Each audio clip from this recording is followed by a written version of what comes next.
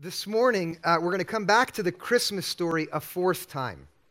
And what we're going to do together is do our very best to get a glimpse of what God is like. It's what we've been doing in this Advent season as we've been considering how God reveals what he's like through the story of Christmas. Now, let me tell you why we're going to come again to the story to see God. It's very simple.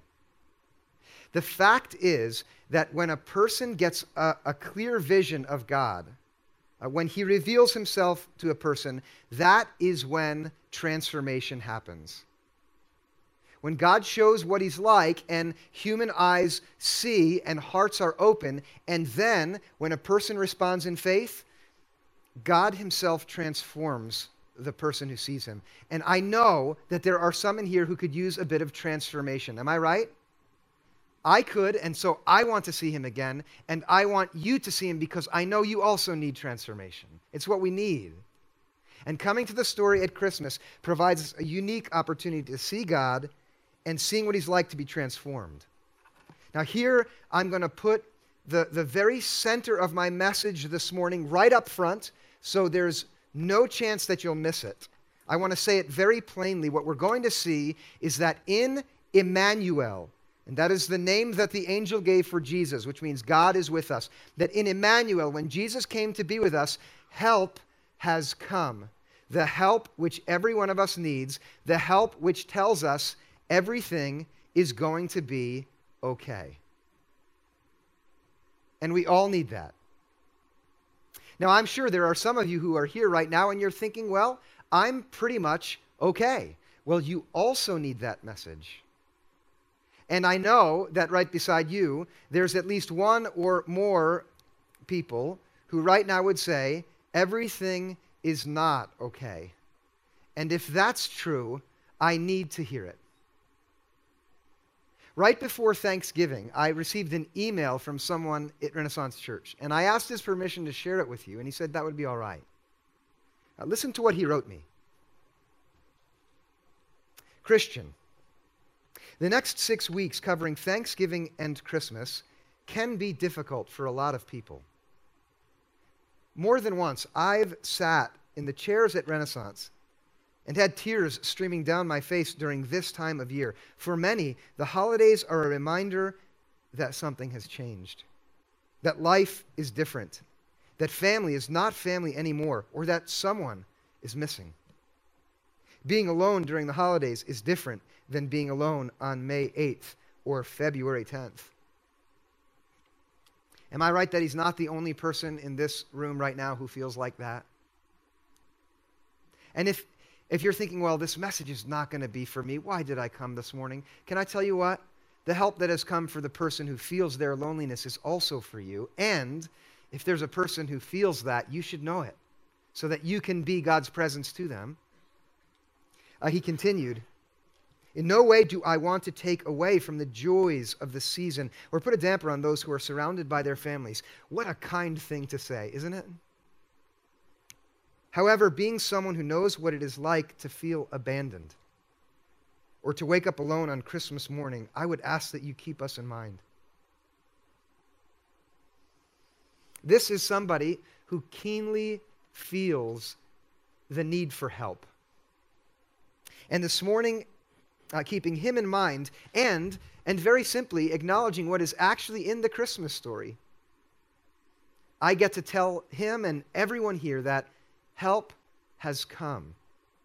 The kind of help which is able to say, no matter where you are, everything is going to be okay. And we're going to see this by narrowing in on one character in the Christmas story who's a kind of minor character but important nonetheless. It's the character about whom Michelle just read, the character Simeon. And by the way, it's quite remarkable that his name happens to be the Greek word for sign. And it's remarkable because in his part that he plays, he gives us a sign that shows us that everything is going to be okay. I'm really happy that I get to share this with you this morning. I am. Because for me, this is not just an idea that's in my head that I get to tell you, but it's actually from my own living experience. of being someone who was alone and not okay, and who, thank God, has been delivered from that by Emmanuel. You ready? What? I never like it when someone up front is speaking and they force me to do something like that, but I don't care. I'm doing it to you anyway. When we meet Simeon, he is in the temple, and the temple is the holiest building in the holy city of God's people in Jerusalem. It's holy because Simeon's people, the descendants of Abraham, the Israelites, the Jews, had long expected that God's presence would one day come fully into the world, and it would come into that city and into that building, the temple. They had trusted and believed that God's presence was uniquely there in the Holy of Holies. And Simeon is a man who's waiting at the temple because he wants to see God's presence. And the reason he's there is it had been revealed to him by God himself in a mysterious way, in an unseen way. God had let this man know that before he died, he would get to see the Lord's Messiah. That's the word that was read. That's a word that means anointed one. God had told him, in person in some way, that you will see the Messiah with your own eyes before you go. And that's why Simeon is waiting at the temple. And that's where he is when we meet him. And he happens to be there.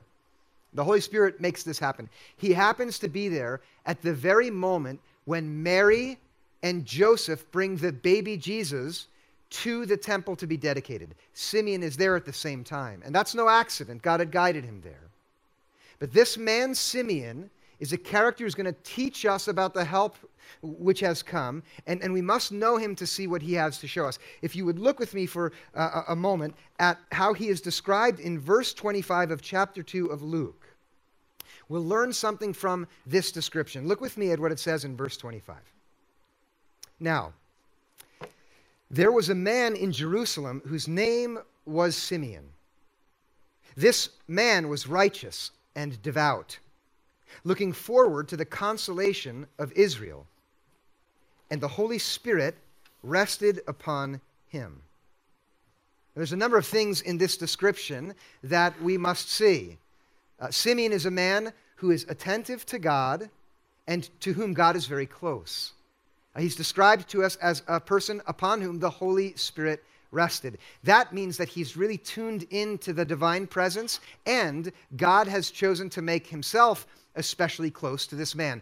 If the Spirit is like wind, Simeon is like a man who has his sails trimmed properly, to use an analogy from the world of the maritime.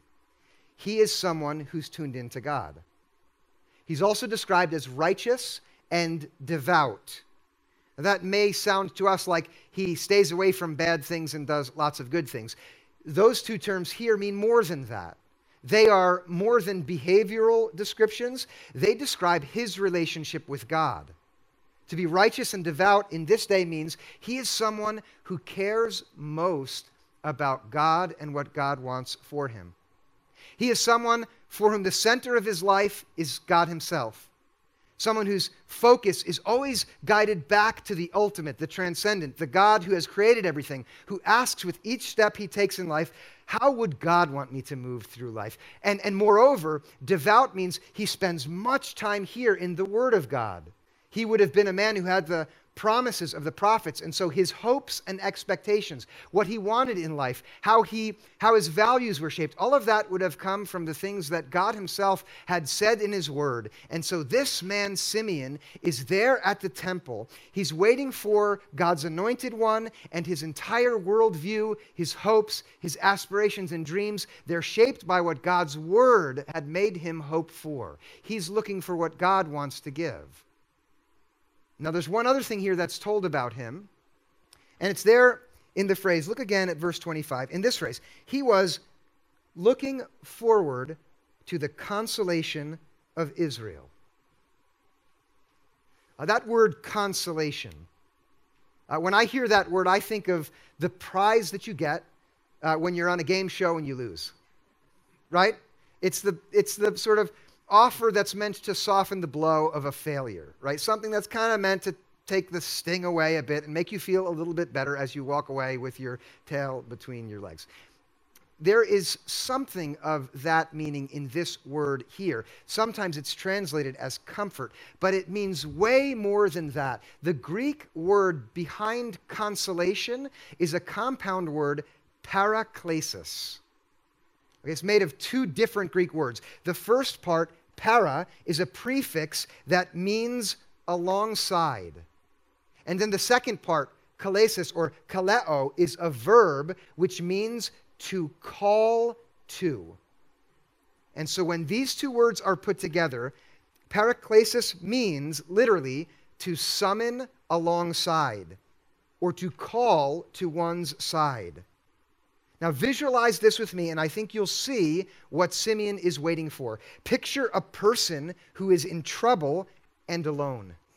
Picture someone who is all by himself, all by herself, and desperately needy. And then imagine a person being summoned right alongside them, someone coming to stand with them or to sit beside them, to put their arm on their shoulder or to have somewhere to rest their head.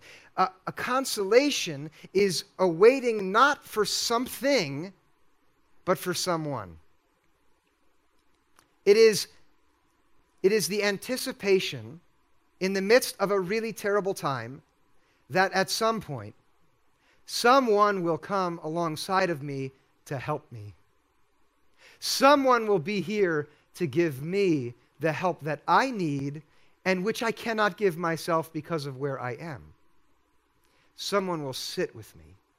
That's what it means to wait for consolation. Now, Simeon is waiting for the consolation of Israel. And there's a reason for that. At this time in their history, their national life together is tragic. It's really difficult. They live under the rulership of a tyrant who happens to be from their own people. And it's really sad because the Roman Empire is in charge of that region. The way they've chosen to rule is by hiring someone who's corruptible from within the people, and that ruler is awful. And so the life of the people is miserable. They need help, and they cannot give it to themselves, and so they are waiting for the consolation that might come from a personal presence who will be right there with them to give them the help that they need and cannot get themselves. Do you see what Simeon is actually waiting for? If you know the story of the Scriptures and the hope of God's people, you know now that what he's waiting for is the Lord's anointed one. He's waiting for the Messiah, the one who has been promised to come and to give help to the people in the way they need it. And what he's waiting for Israel, let me say this now. It's the same thing that man who wrote me that email is waiting for himself at Christmas time. You might say, no, it's different. No, it's not. When God looks at every lonely person, his own heart is rent. His eyes are tuned in, and he knows every single tear which is shed. He made the human heart, and he loves it. And so everything that hurts you hurts him, and he knows it. And listen now, here's the message of Christmas. Help has come for you right where you need it. And if you don't feel that you need it, it's for you too. When I think of the man who wrote me that email, I think there is a unique pain at Christmas time for those who are alone, for whom their marriage has fallen apart. And you know, that's probably about half of us. Is that right? If it's not you, it's someone that you know. And I'll tell you from my own experience how utterly difficult that is. About the second or third week that I was here at Renaissance, I said something to the effect of, I know how difficult life can be. In 2000, I was in the darkest place that I'd been. That's a story for another time. Does any of you remember when I said that? Yeah. I got an email. When are you going to tell us? Well, here we go.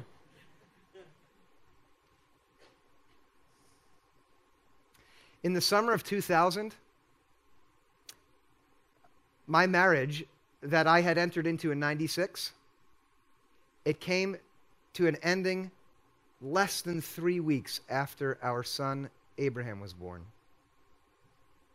The 4 years prior to that summer were filled with almost never-ending conflict and not the kind of conflict that's good, but the kind that's destructive.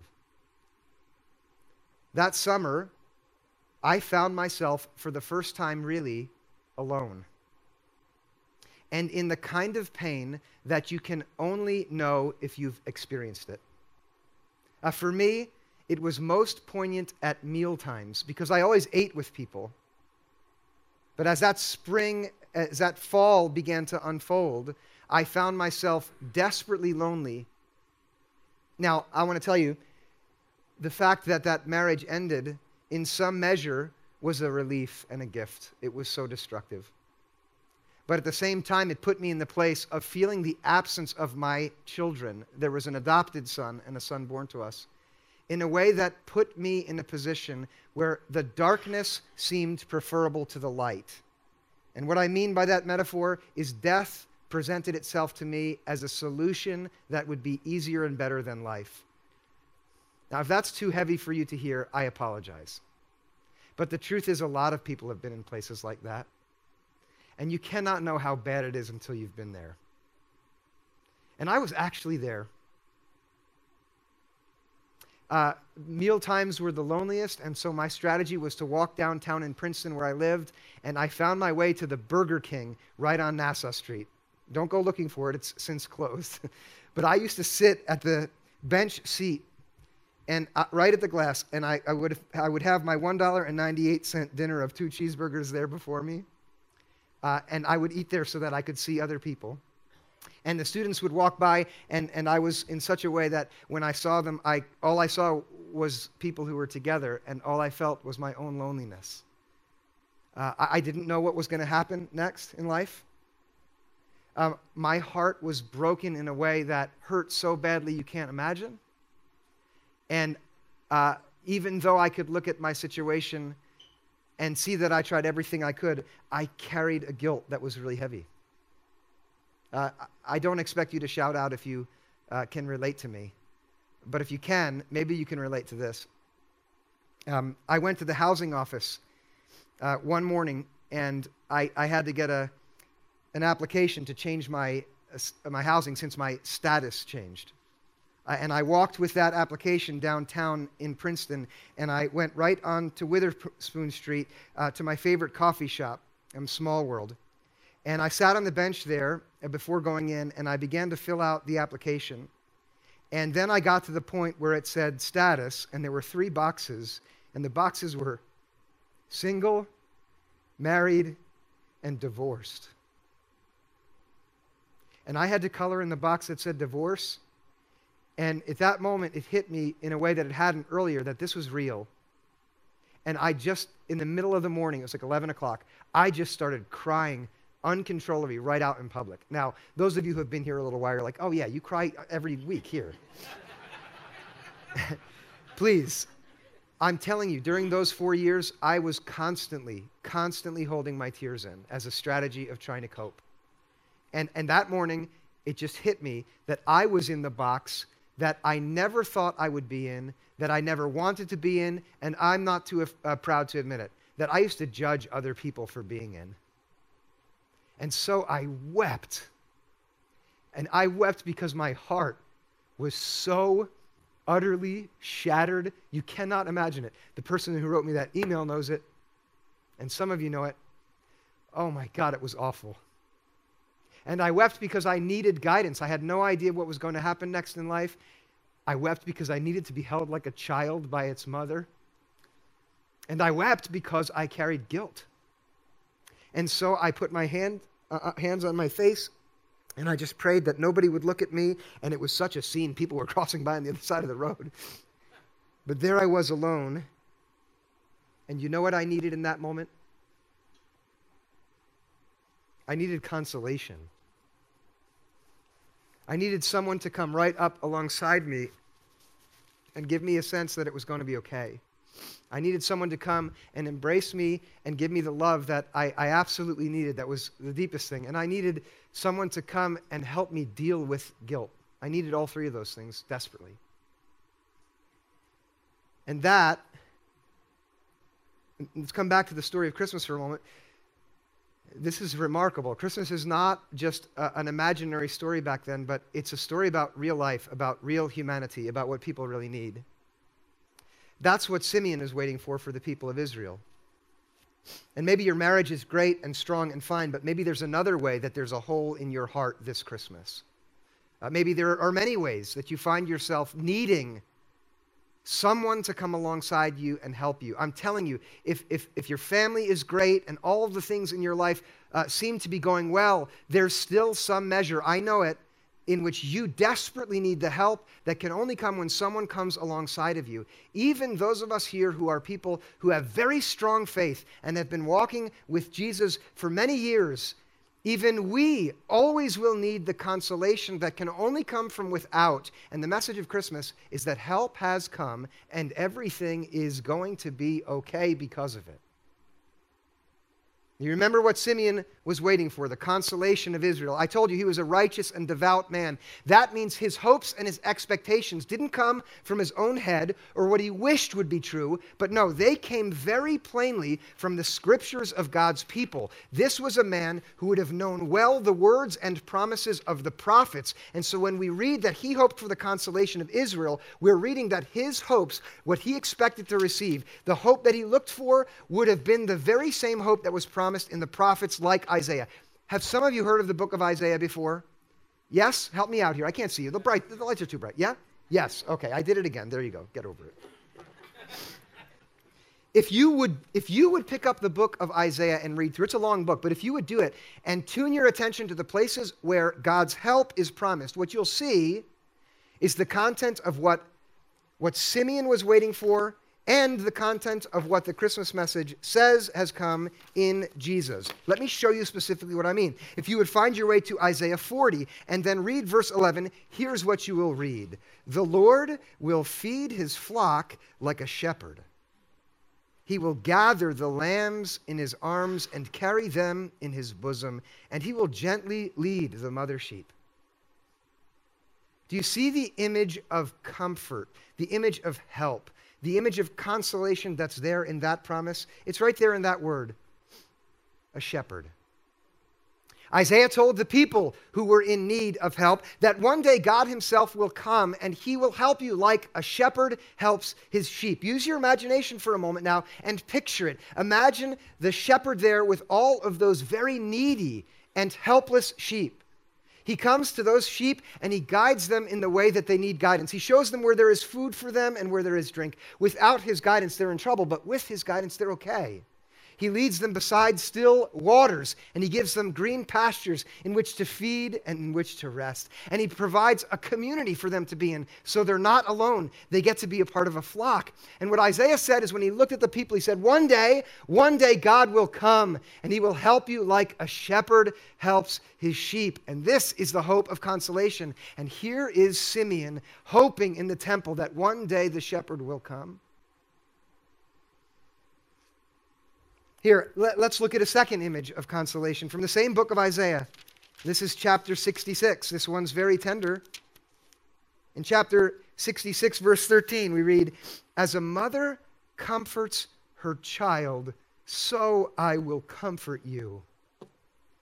You shall be comforted in Jerusalem." 3 times in one promise, the word which comes out as consolation in the New Testament, here comfort. 3 times. And the image there, it's the most tender and beautiful image of comfort that the poet here, that the prophet could imagine. It is the image of a mother. And that means that in Isaiah's day, God looked at the people bereft of hope because of how difficult life was, and he saw that their hearts are breaking. Their hearts are breaking because families have fallen apart, but for many other reasons beside, because things aren't working out as they wish, and their broken hearts will never, ever be mended by each other. And this is a truth that we all need to hear, even especially those who are lonely at Christmas time. You might think, I just need some person to come and love me, just the right man, just the right woman. No, it'll never work. But here, God says through the prophet, I see exactly what you need. What you need is love. What you need is real and true love. You need healing love. You need the kind of tender touch that only comes from a mother. You need to be held in the arms of a mother.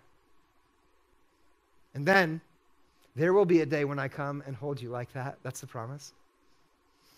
Oh, isn't that beautiful? There are many, many, many more images of comfort and consolation in the book of Isaiah.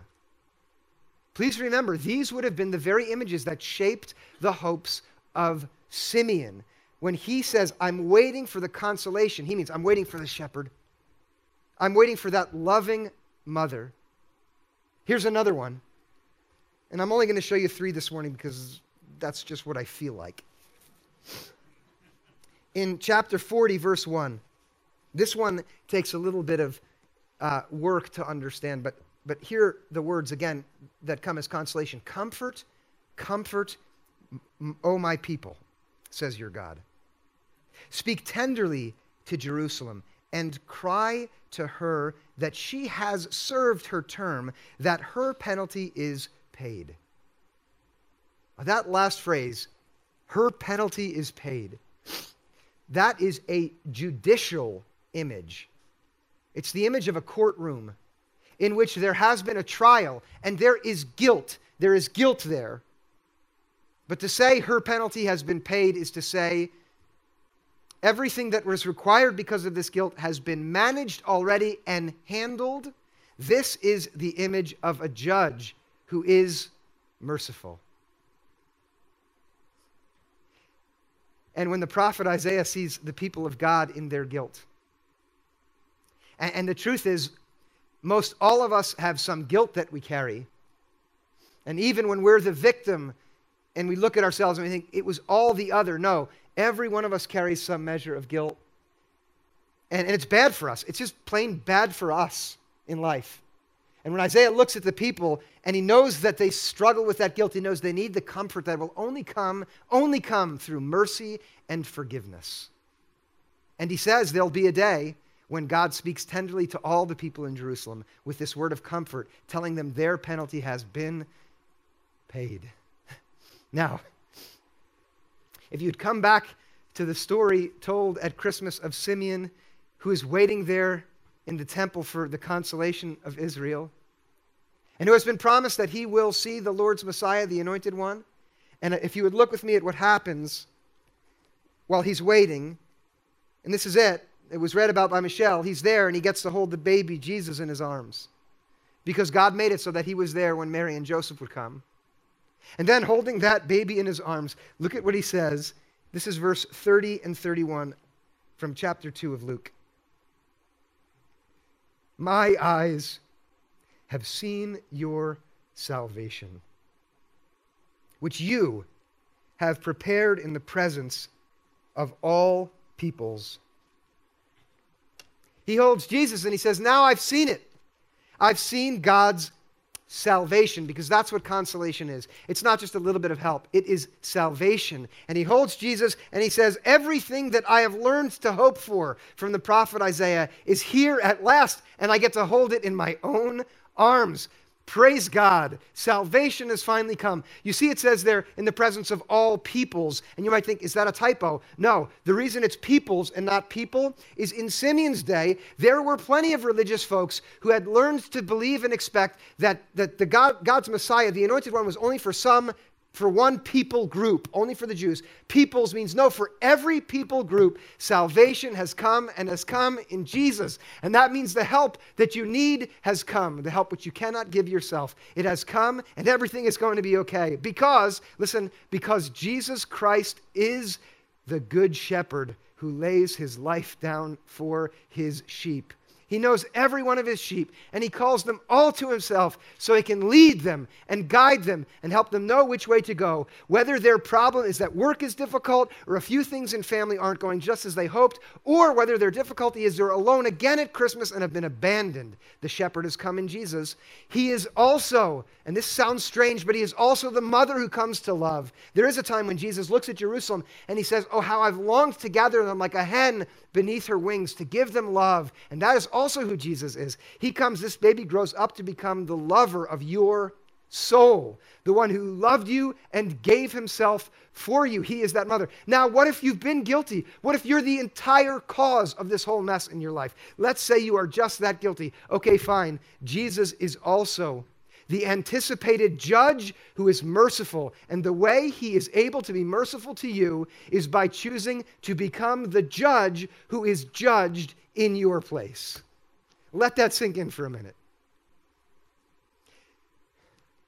Jesus is the one without sin who has the right to cast the first stone because he's never sinned in his whole life. He stands in the position of judge, and his life ends on a cross where he is judged. For whose guilt? Well, the Bible says for the guilt of the whole world. And so salvation has come to you, even you guilty man, even you guilty woman. What should you do? Here's what you should do. Are you ready? You should let him be your king. You should yield your entire life to him. You should say, God in Christ, be my shepherd. God in Christ, love me like a mother. God in Christ, have mercy on me, a sinner. You take away my sin and make me right, and I will be your servant from this day forward. You say that in your heart, and you receive Emmanuel, God with us, and then you are utterly and totally free. Then everything is going to be okay. I'm going this morning. I'm going to finish early, too. Oh, I've never done that. Ever. This is very simple. Please listen. The way that this will happen for you, that you'll receive Jesus, is when you hear the word of an ordinary person tell you, accept him. Give your heart to him. I'm just an ordinary guy. That's all I am. And I'm telling you to do that, and the way you receive him is in your heart you say yes. That's it. I was sitting on that bench that morning crying my eyes out. And you've never seen me cry, ever. I was such a wreck. And there I am, and I get that uncanny feeling that someone is staring at me. Have you ever had that feeling? And so I lift my hands, and I turn to the right up to the top of Witherspoon Street, where it intersects with Nassau. And I see all the way up there at the corner, there is a man who is walking toward me and staring right into my eyes, even at that great distance. He was a townie in Princeton. Do you know what I mean by townie? Maybe that's like a Red Bank term. It's the guy who shuffles around town all the time like it's his job to walk around on the sidewalks. You see him every day. Do you know what I mean? There's a few of those folks in Summit. And I'd seen him for years. I'd seen him. And he'd always just been like a fixture in Princeton. But now I'm sitting on the bench, and I see him start to approach me, and he's staring directly into my eyes. And he's getting closer. He doesn't look away. And for some strange reason, I don't feel ashamed, and I don't look away. I just stare at him as he stares at me. He walks right up to the bench. He stops right in front of me. He looks right into my eyes, and he says this. He pauses for a little while, and he says, everything's going to be okay. And then he smiles, and he just shuffles on. And I tell you, in that moment, it was as if God himself told me, the Messiah has come, and he is for you. He is your shepherd, and he will guide you.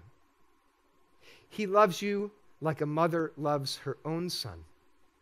And you are completely and totally forgiven. Everything will be okay. Praise God and amen.